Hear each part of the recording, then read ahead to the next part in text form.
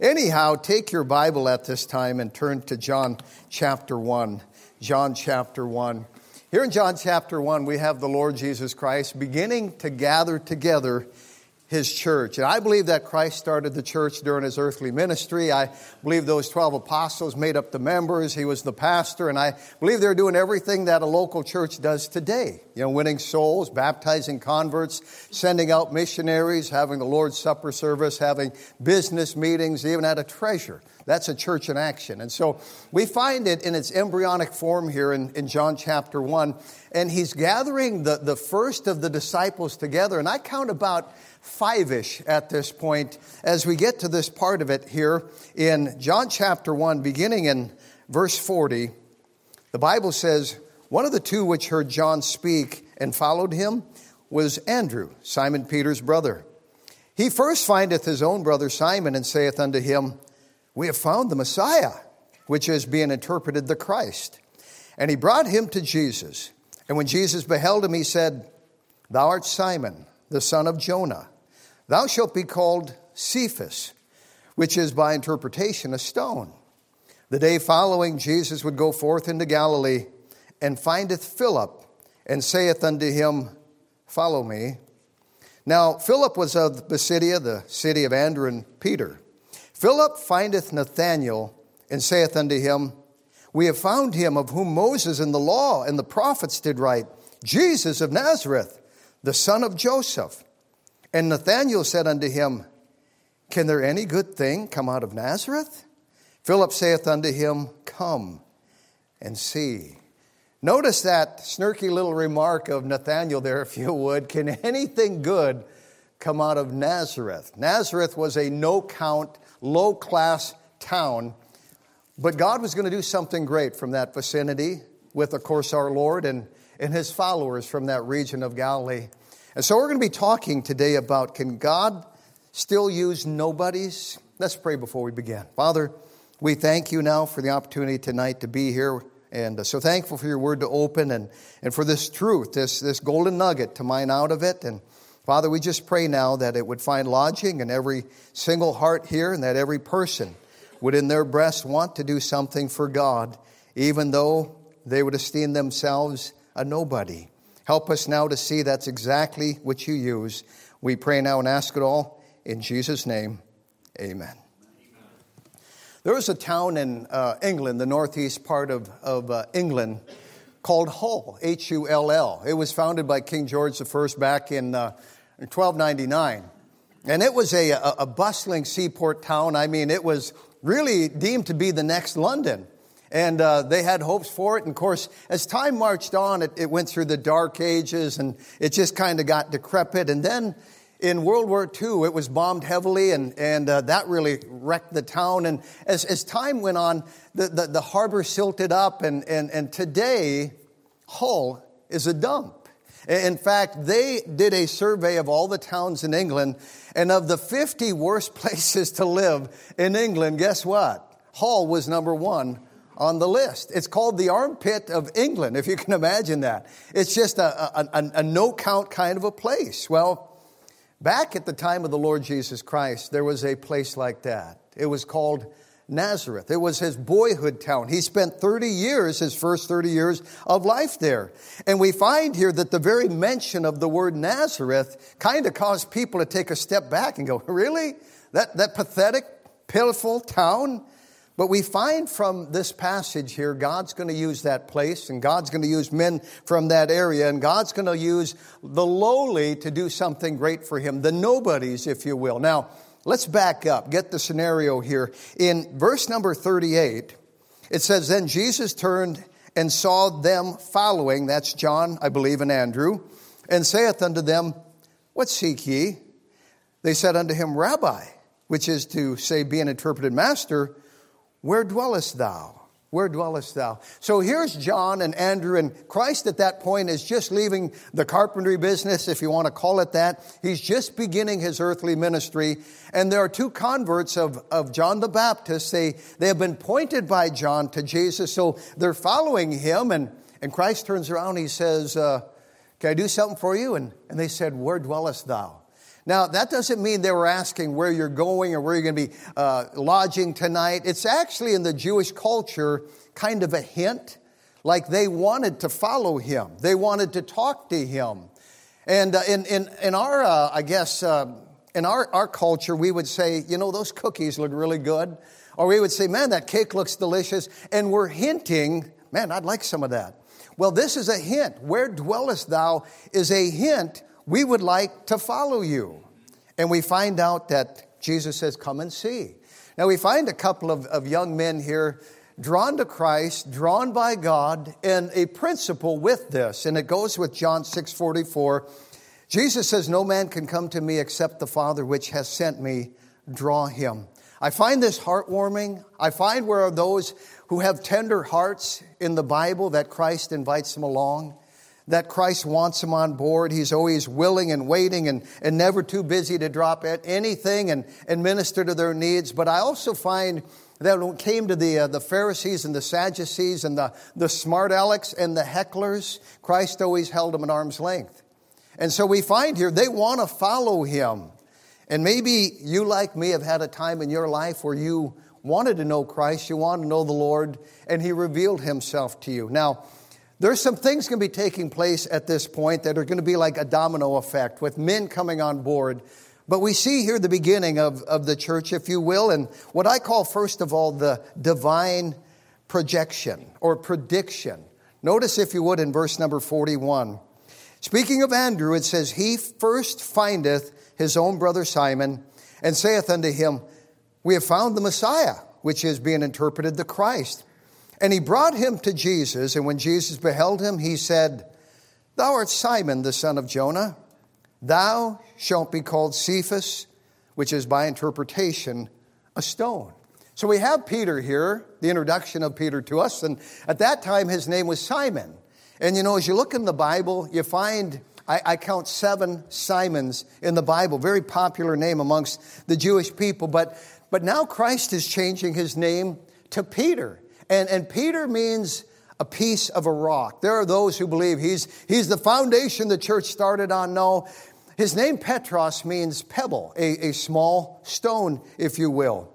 And we find it interesting that this is the beginning of his name being changed to Peter, and with that, a divine projection by the Lord to what he's going to amount to. He's going to be a rock. He's going from Simon to Peter. Now, I find it interesting, and I don't know if you've ever noticed this in the New Testament, that whenever Peter was floundering or faltering, Christ didn't call him Peter. You ever notice that? He called him Simon again. He said, Simon, Simon, the devil hath longed to have you, that he may sift you as wheat. Simon, you're faltering in pride here. You're going to go down. Now, by nature, Peter was very brash, and he was very impetuous, and he was undependable, and he was a big talker. He was always the first to speak up, and normally with his foot in his mouth. And he was always the first to rush in. He was the first to run out, just unstable. And so Christ is changing his name here. He's saying, you've been Simon up to now. You're going to be Peter. And that's what we know him as. This is going to be now his perpetual name. This is still how I believe he's known in heaven, if you will. But whenever Peter lapsed, and whenever he fell asleep, for example, Christ would wake him up and he'd say, Simon, could you not watch for 1 hour? Whenever Peter did something dumb like going back to fishing, Christ would show up and he'd say, Simon, lovest thou me more than these? He used his old name once again. I think that's significant there, because Peter was lapsing into his old self again. He was operating in the flesh once again. And no doubt Peter picked up on this. And I can imagine every time Christ called him Simon, he just cringed because he knew he was in the flesh once again. Now, of course, Peter got victory over all of that, and Peter became a powerful preacher, and Peter was used on the day of Pentecost, and 3,000 souls got saved, and he's been in heaven now for the last 2,000 years with the Lord, obviously.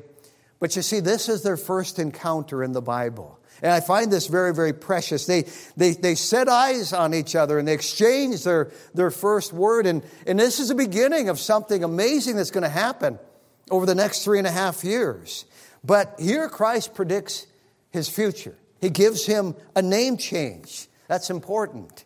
You know, we read in Isaiah 45:4, God says, I have even called thee by thy name. I have surnamed thee, though thou hast not known me. That surnaming, that's exactly what happened to Peter here. And it's kind of a prediction. Jesus knew the future of Peter, yea, but he also knew what he wanted Peter to be. You know, I grew up in a large family of 11. I mentioned that last night. I don't know if I mentioned, of the 9 kids, I was the middle one. I was number 5. And so there were 4 on each side of me. And I'm telling you, when you're lost in the shuffle amongst 11 people and you're the middle kid, you just kind of learn to just hang out on your own and entertain yourself and do your own thing. And as growing up a little dark-haired boy in East Grand Forks, Minnesota, you know, I was interested in God. I went to a parochial school. We had church every morning before school, and I was trained by those who had gone into some type of a lifetime vocation ministerially, and so I thought about God a lot. And I drew pictures of Jesus as a little kid, and I asked questions, but that all came to a head when I was 20 years of age, and somebody took a Bible and sat down for 2 hours and led me to Christ, and I was born again. I went floating out of his office that night, and kind of surnamed. I don't know what my new name was, but I just knew that I had a new life and a new future, and God had a new plan for my life. And unbeknownst to me, God had a projected divine projection for me. You know, we read in Jeremiah 29, God says, for I know the thoughts that I think towards you, saith the Lord, thoughts of peace, not of evil. Notice this part, to give you an expected end. To give you an expected end. God has an expected end for your life. He's working something out with your life. You know, I think this is a verse familiar to all of us. Maybe it's new to some of you. I doubt it. But in Romans 8:28, the Bible says, and we know that all things work together for good to them that love God, to them who are the called according, notice, to His purpose. This has been a life verse for me. This would have been something that Christ had in mind for Peter when He surnamed him that day. He had plans for Peter. He has plans for us. And I know I make plans. I know you make plans. And plans they're fine. We ought to. But let's keep them flexible. All right. Let's be resilient. And let's realize, all right, God might want to do something different. Here's another verse I like. I've loved it all my saved life. Proverbs 16:9 says, a man's heart deviseth his way. And I do. I mean, I'm ADD, I'm ADHD, I don't know what I am, OCD or all the above, but I'm always planning. I always have something on the drawing board, by faith, normally. And sometimes they work out, sometimes they don't, but I do know this, that God wants us to devise a way, but allow Him always to direct our steps. And by the way, I think if we are trying something by faith, God can steer us. God can't steer a car that's not moving or a boat that's not moving. It's got to be moving to be directed. And as we go forward by faith, I believe that God will direct our steps. It's a marvelous thing to watch at times. You know, Abraham Lincoln was our 16th president and voted the greatest U.S. president of all time. But you know, there was a time when he was an absolute nothing, nobody. He was an aspiring businessman. He had started this mercantile with a partner of his, and it flopped. I mean, they were going out of business. They were penniless and kind of closing shop, as it were, at the time. And all of a sudden, out of nowhere, this wagon comes into view with this pioneer couple on it. They were heading west, and they had zero money. In fact, they looked frail and eyes sunken and penniless. And they begged Abraham Lincoln to buy something off of them so that they could buy food. Well, last thing he needed was anything else. He's trying to get rid of his own junk. They had this old barrel. They said, what will you give us for this old barrel? Well, he needed a barrel like a hole in the head. But he had a big heart. And so he dug in his pocket and he found a few dollars. And he gave them this money for that old barrel. And he took it down, he brought it into the store, and he didn't think anything of it. He just left it sitting over in the corner, and his partner was chiding him and saying, boy, great buy, Abe, and thanks, that's what we really needed. You know what Abraham wanted at that time more than anything else? It was to be a lawyer. He wanted to be an attorney. But you know, at that time, to become an attorney, you needed something called Blackstone's Commentaries. Blackstone Commentary was the standard of law at that time, but very expensive to buy. And of course, he didn't have two nickels to rub against each other. And so there he is, slumped his big frame down in that chair and drummed his fingers on the arms, and his friend is laughing at him. And all of a sudden he thought, well, let's see what's in the old barrel. And he walked over there and he started pulling junk off the top and more and more. And finally he stopped and he froze. He looked at what was at the bottom of the barrel, and it was a volume of Blackstone's Commentaries. He couldn't believe his eyes. He held them up and looked at it, and then he looked up and he said, at that moment, I knew that God had something in mind for me. Now, our moment might not be that dramatic. I understand that. But God does have a plan for us. God has a plan for you no matter who you are. And you might feel like a nobody. But God didn't create you for nothing. In fact, I find even lost men in the Bible, the Nebuchadnezzars, and God says, I've raised them up, or a Cyrus, I've raised them up, or a Herod, or a Caesar, and they might have even been, evil people, but God didn't create you for nothing. And the reason you are here at this time in history, at the Lehigh Valley Baptist Church, is to do something for God. Be a nobody.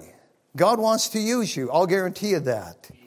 Throughout history, there are those who have been born and have had so much going for them, and so much talent, so much brains, so much money and charisma and oratorical skills, and they've had all that, and yet they've wasted it. There was a fellow years ago, back in the late 1700s, by the name of Lord Byron, absolutely brilliant. In fact, they said he had the most brilliant mind of his time. But he was a wicked man. Lord Byron lived a scandalous life. He had numerous affairs with married women. He had numerous affairs with men and boys and even his half-sister. And he aged before his time. In fact, he was decrepit by the age of 35. And he got very, very sickly. And he actually died when he was 36. But before he died, he made this statement. He said, my days are in the yellow leaf stage. The fruit, the flower of life are gone. The worm, the canker, and the grief are mine alone. Unsanctified affliction is hell on earth. He was going through the mill with absolutely no purpose. He called it unsanctified affliction. He said it's hell on earth. Here's a man who had so much going for him, and he wasted it. There was a teen idol when I was a kid growing up by the name of David Cassidy. Some of you might remember the Partridge Family and David Cassidy, and his name was a household name. He was the heartthrob of all the girls at that time. They had his poster on the wall, and he had a national television program. On weekends he toured, and he had all these hit songs, and boy, just the world by the tail. But after he faded into obscurity and became a nobody, he went to alcohol to help deal with it by his own admission.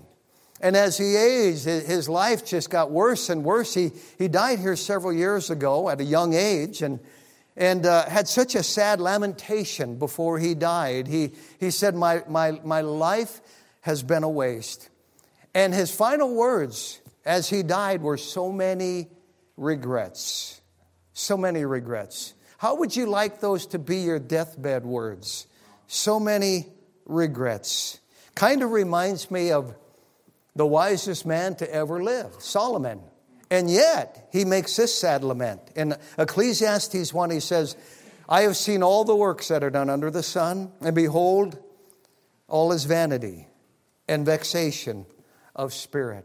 That word vanity means it's a waste. It's all for naught. It's void of anything. It has no meaning and no purpose. And that's really a life without God. Now, for the past 50 years especially, we have a society in America that has gotten away from God. And we have seen suicides escalate at an alarming rate. And you have people out there, and they're dying of boredom and meaningless, purposeless life. And they're frittering away their time on this stuff and electronic stuff, just trying to find some meaning and purpose to life. It's really sad to watch. And they sit all day, they watch fiction, they watch fantasy, they try anything they can to numb the pain of a meaningless, purposeless, boring life. Well, God gives us a life of purpose. And we find when he calls Peter out here, he's given to him now a divine projection. Your name is now Peter. You have a purpose. You have a new name. You have a new life, a new reason to live. You know, the name Cephas, and that's the name that's given here, it's actually the Aramaic of Peter, though it means the very same thing. And if Peter had only known at that time, this was his moment. It's all going to start right here. There's speculation on whether this was his salvation or it was earlier or it was later. I don't know, but I just know this. All heaven was watching. This was a very notable moment here. And we find here a very important event in the Bible. Now, we make a lot of hype about Paul saved in Damascus, and rightly so.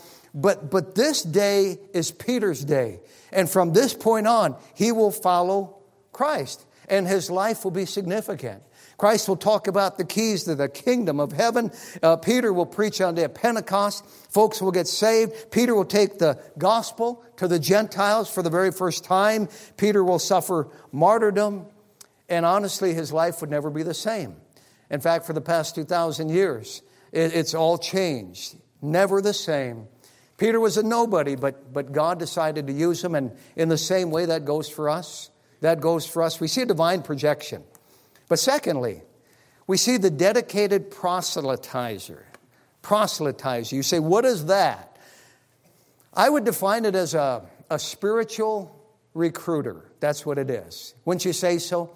Somebody who proselytizes, goes out and recruits and tries to bring people and get them on board for whatever their cause might be. Well, we know what the cause of Christ is all about. Now, notice in verse number 41, it says of Andrew, he first findeth his own brother Simon. Notice the word findeth. I want that to resonate in your mind for just a moment. He first findeth his own brother. And then notice in verse number 43, the day following, Jesus would go forth into Galilee and findeth Philip and saith unto him, follow me. There it is again, that word findeth. Notice in verse 45, Philip findeth Nathanael. He findeth. Do you see a pattern here? You find those who know the Lord going out and finding somebody else and bringing that good news to them. Now notice in verse 41 the word first. He first findeth his own brother Simon. His own brother Simon. He first found Simon. We find Andrew getting saved and he goes out and he first finds Simon. Who was the very first person you witnessed to after you got saved? You ever thought about that? Who comes to your mind right now? You got saved and that first person you findeth, who was that? For me, it was a guy named Jack. I was an electrician. I was an apprentice. And I got saved late at night. I didn't get home till after 10. I just went to bed rejoicing. I got up rejoicing. But I didn't see anybody during that time. So I get up the next morning and I go to work and I spend the entire day with one person, Jack the journeyman. And boy, as soon as we get in the van that morning, I start in. You just never guess what happened to me. I was so excited. Now, I didn't know any Bible. And I mentioned this the other night. I didn't know John 3:16. I just knew I'd been born again. And I had a testimony. And so I used that testimony. I talked to Jack all day long till, like I said earlier, mid-afternoon. He told me that's enough skeving, and he shut me down. But who is the first person you found in order to witness to him? Now, we find here for Andrew, it's Peter. That's his brother. And so it's somebody he knows. And I said last night, honestly, those are the people we kind of get timid around. Well, they know me, and I don't want to, be embarrassed. And so we go to witness to a stranger, and that's fine. But those acquaintances, again, those people that you know best, you have a relationship with, that's really a good place for you to start. There was a preacher of yesteryear by the name of Gypsy Smith. Some of you have heard of Gypsy Smith, no doubt, and quite a story there. Well, when Gypsy Smith was a little boy, he got saved, gloriously saved. And at the same time, he got a burden for his Uncle Rodney. And so he began to pray for his Uncle Rodney. About that same time, somebody gave little Gypsy Smith a new suit. He was so proud of his suit. He wore it all the time. But after 2 weeks, the knees of his suit were wore out. And one day, Uncle Rodney noticed that, and he came up to me. He said, "Laddie," he goes, "what happened to the knees of your trousers?" And Gypsy Smith began to cry, and he looked up at his uncle, and he said, "I've worn them out praying for you, Uncle Rodney." And it so touched the heart of his uncle. It led to his salvation. Amen. He found somebody he knew and pointed him to Christ. That's what Andrew did. You know, in Mark chapter 1 and in verse number 17, Jesus said unto them, "Come ye after me, and I will make you to become fishers of men." This is what Jesus Christ hoped to accomplish with his disciples. You know, he did a lot of great miracles, but he never said, "Come after me, I'll show you how to do these miracles." Jesus lived a perfect life, but he never said, "Come after me and I'll make you a great example." You know, we find that Jesus Christ said, "Come after me and I will make you to become fishers of men." He wasn't interested in them being successful fishermen or successful businessmen. He said, "I will make you fishers of men." Are we living to do what Christ wants us to do? Becoming fishers of men. We're talking this week about letting our light so shine, right? Are we doing that, trying to reach those that we know? You know, Christ has made quite an investment in us. If you stop and you think about it. I don't want to go to heaven alone. I don't believe you want to go to heaven alone. I met a dear young mother here last night with 3 little children and her husband afterwards. And she told me she had been saved as a result of a lady in the church here who had witnessed to her. And that's a lady I've known for years. In fact, a lady I led to Christ years ago out in Fargo. Sharon showed up at our church and had an attitude. I'll just tell you that right out of the block here. And she was almost looking for, well, you know. And anyway, she came to a Sunday morning service, and I caught her name, and she left. And the next Sunday, she came back. And after the service, I shook her hand at the back. I said, "Thanks for coming, Sharon. Good to see you again." She looked shocked. She told me later the fact I remembered her name made the difference. She said, "Okay, I'll come back again." And she did. And again and again. And long story short, she got gloriously saved. It was in my barn out at our farm at a church revival conference that we're having. I'll never forget that day when she walked forward. I dealt with her. She was born again. But you know what a thrill it was last night. I told this young mother, it just made my day to know that there's somebody here now that has gotten saved as a result of that. And the husband as well. And the thing is rippling out. And that's how it's supposed to work, folks. Each one, reach one, letting your light so shine and trying to make a difference. Now, the only thing better than going to heaven, you say, is there something better than going to heaven? Yeah, there is. The only thing better than going to heaven is taking somebody with you, right? Does that make sense? And you know, this is really a great time of the year to be trying to reach folks. I mean, if you think about it, Christmas is over. Summer's still out yonder in the distance. Folks aren't on vacation, visiting grandpa and grandma. They're at home. This is really a great time to proselytize, to be a dedicated proselytizer and pray for somebody and reach out to somebody and just give them a word of truth. You know, it just starts with the Bible is so powerful, God can use just a verse to get somebody thinking. This Bible is the catalyst for faith, and we're saved by faith, right? The Bible says, "So then faith cometh by hearing, and hearing by the Word of God." So be passing tracts or offering to do the basic Bible steps of salvation or whatever you call it here, because there's so much at stake. And heaven and hell are real. In fact, we find our Savior moved with compassion toward the lost, actually weeping over the lost. Do we have that kind of a burden? In 2 Corinthians 5:14, Paul said, "For the love of Christ constraineth us, because we thus judge that if one died for all, then we're all dead." And they are. They're dead in trespasses and sins. Christ died for them, and the love of Christ, our love of Christ, ought to constrain us. And that word means compel us or motivate us or enthrall us. The love of Christ ought to constrain us. Our time is short. I have seen such an incredible change in our nation and in our world since 1981 when I got saved. It is a totally different nation. And with that, I think that people are more empty than ever. All the gadgets and the gadgets and the technology have left people living more pathetic, shallow, hollow lives than ever. People are empty, and they know they're empty. You know, I heard of two men who were out on a Thursday night on visitation, much like from a church like this, and they were going door to door. They knocked on a door, and they heard something kind of scrambling in the background, rumblings in the background, movement inside. So they knew somebody was home, and they assumed, well, you know, he's just kind of getting himself made up and coming to the door. So they waited, and they waited.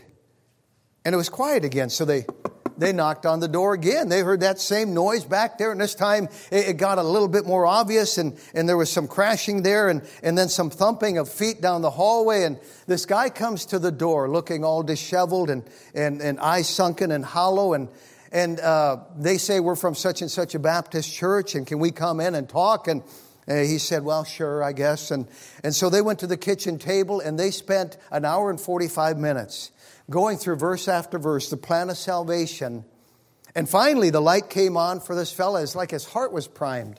And he called on Christ, and he was saved, and he had joy and tears, and they thought to themselves, boy, that was easy. I mean, he was just so ready. And anyway, they were chatting afterwards, and that new convert said, gentlemen, I got to show you something. And he got up from the kitchen table, and he led him down the hallway and went into this back room. And there in the bedroom, hanging from the ceiling, was a rope with a noose around it and a chair tipped over on the floor. And that's where he was, making all that noise, getting ready to hang himself when they knocked on the door. And you think of somebody who was moments between either an eternity in heaven or an eternity in hell. But there were some dedicated proselytizers who were out that night. And they were going door to door, making a difference. You know, the world we live in is one without hope and one without Christ. And so we find out here that Andrew findeth Peter first. By the way, the wording of that, first findeth his own brother, it really implies almost in the Greek a race to reach somebody first. Now here's John and here's Andrew, and they both have the truth, and maybe John shoots off to find his brother James. But Andrew findeth Peter first. That's what it means. He actually got to his brother first and led him to Christ because he had some great news. You know, something about good news is very common. It's something we naturally want to share, right? You know, a few years ago, my youngest daughter was talking to her sisters and crying. And they're over there crying all together and hugging. And I'm going, what's this? And so I went over and I said, well, what's going on?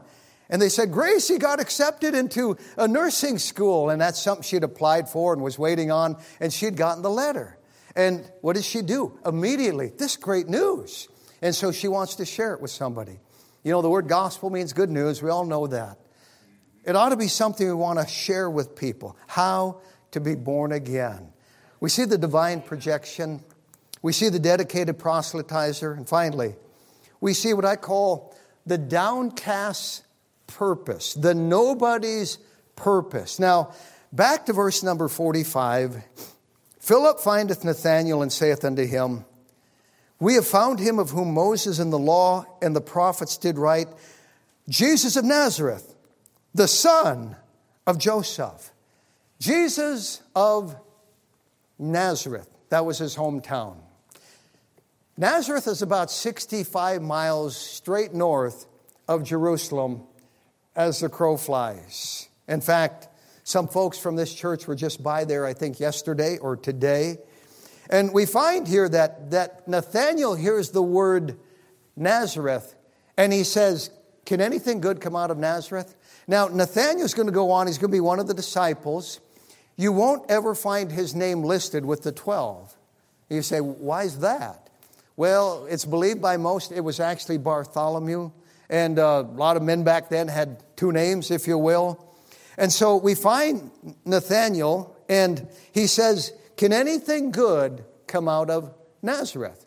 Why does he say that? Nazareth is a no-count town. Nazareth isn't mentioned in the Old Testament. It's not mentioned in the law and the prophets. You know, there are 330 plus verses in the Old Testament that foretold the first coming of Christ to this earth. But Nazareth isn't mentioned amongst them. So when he hears the word Messiah and Nazareth together, he goes, what? Wait, no, that can't be. They don't go together.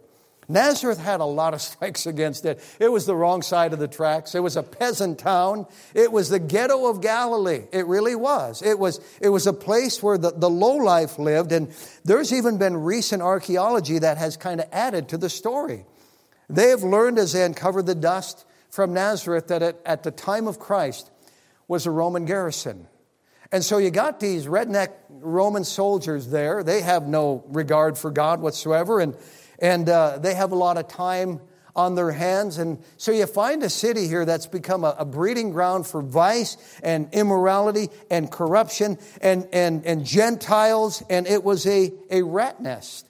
And so to say the Messiah is from Nazareth, that's impossible. What a trashy town. What a riffraff town. What a coarse town this was. No sophistication whatsoever.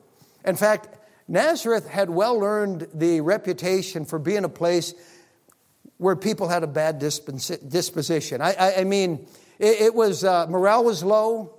People had a foul spirit. Remember when Christ preached in the synagogue in Nazareth? And by the way, the footprint of that synagogue is still there today.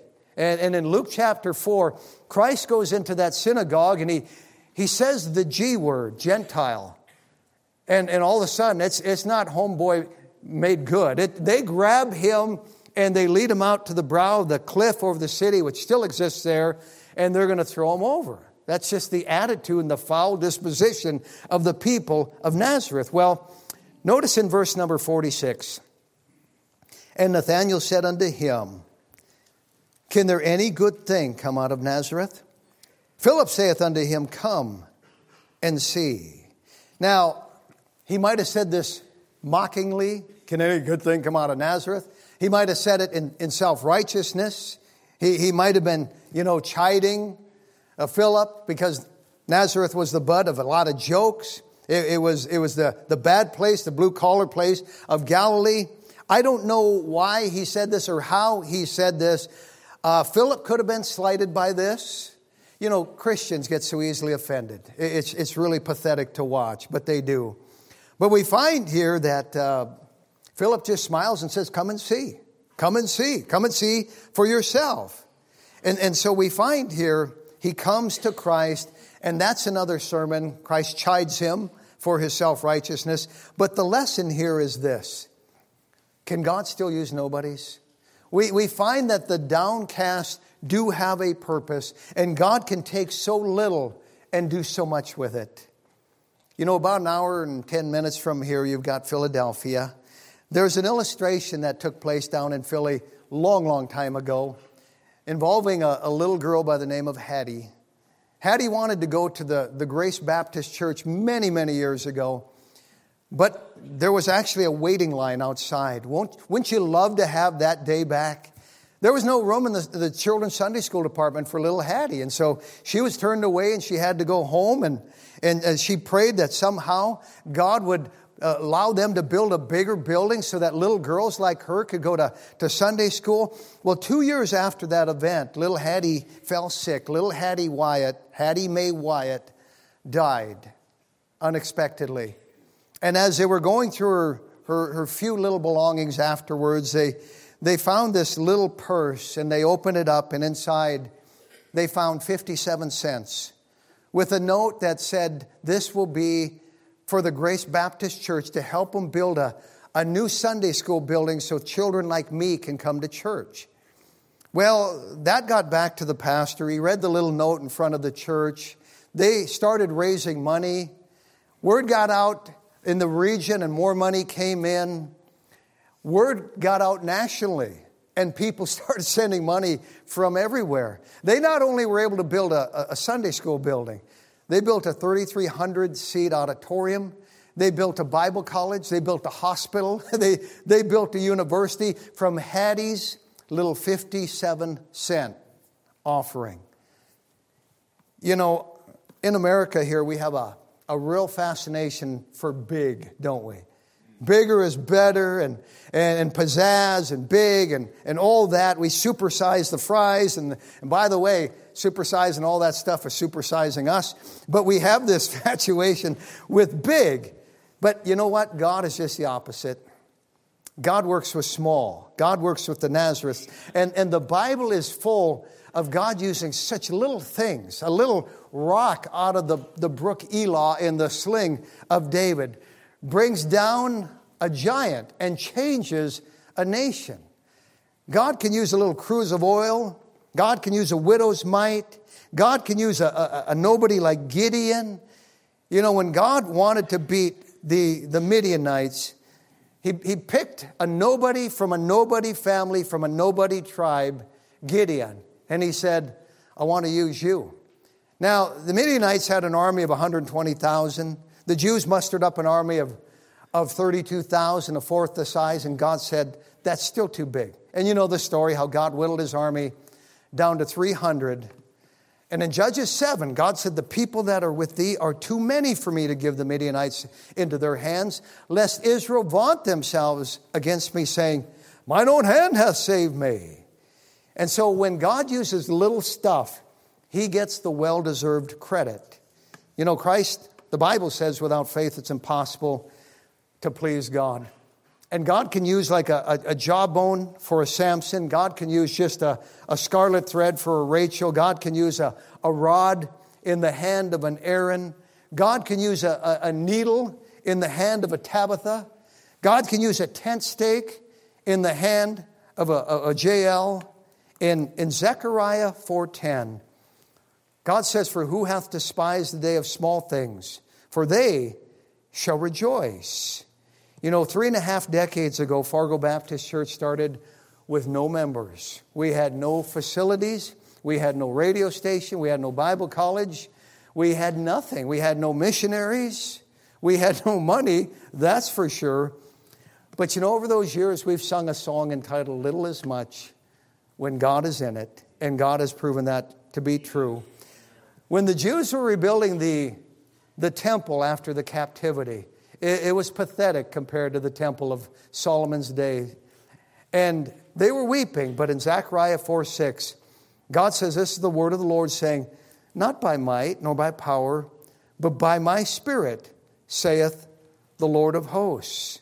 You know, God can take a little grain of sand, an irritant in the mouth of an oyster, and turn it into a beautiful pearl. God can use so little to do so much. God is amazing. And we limit God, but God is not limited. In fact, in Jeremiah 32, he says, behold, I am the Lord, the God of all flesh. Is there anything too hard for me? And he doesn't have to even answer that question. You know, Hudson Taylor, who went to China and did great exploits for God, made this statement. He said, when God was looking for somebody to send to China, he looked for the weakest, unusable, small person that he could find. And he said, that's me. We read last night these verses. For you see your calling, brethren, how that not many wise men after the flesh, not many mighty, not many noble are called.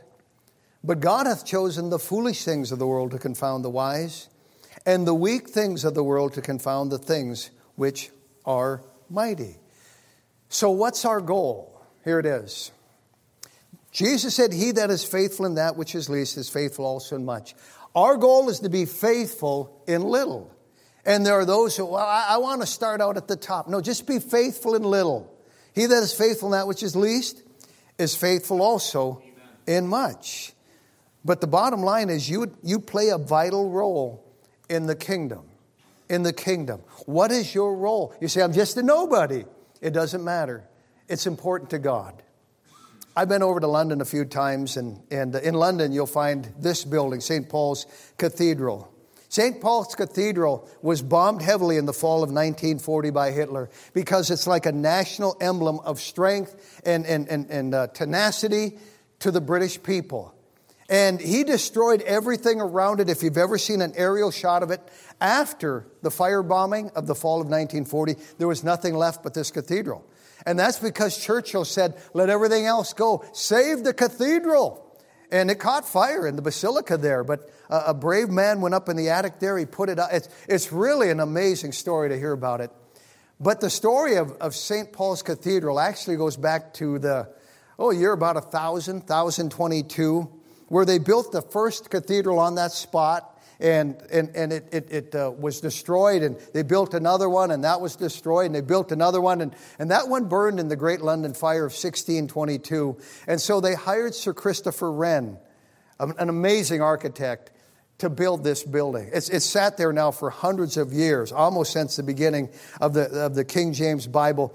And as they were building the old cathedral, Sir Christopher Wren went by and he saw these masons working, these bricklayers, and so he decided to talk to them just out of interest and curiosity. And he approached the first one and he said, what are you doing there? And the fellow said, well, I'm a mason. I lay bricks. He said, it's a job. It feeds my family. I'm thankful for it. He asked another man, what are you doing here? He said, well, I'm building a wall. I'm building a wall here. Finally asked the third guy, and he said, what are you doing, sir? And with a gleam in the eye of the mason, he said, I am a cathedral builder. He said, I'm building something for the ages. And he said, it's a privilege to have a small part in building the kingdom of God. Folks, it is a privilege to have just a small part in the building of the kingdom of God. That's us. That's us. That's what we're doing now. I close with this. I don't know who wrote this, but it's good. He wrote, I am only one, but I am one. I can't do everything, but I can do something. What I can do, I ought to do. And what I ought to do, by the grace of God, I will do. That's us, folks. We can't do everything, but we can do something. 2,000 years ago, we find this movement beginning. And this guy is finding that guy, and that guy's finding this guy. We find this man named Philip, and he finds a fellow by the name of Nathaniel. And he says, we found the Messiah. Oh, really? Yeah. Where is he from? Rome? No. Constantinople? No. Athens? No. Nazareth. Nazareth. We find here a principle. I think it's something God does on purpose, and He wants us to remember this, that He uses nobodies. And if you're a nobody, you're perfectly qualified for God to use you to send your light at this time in history.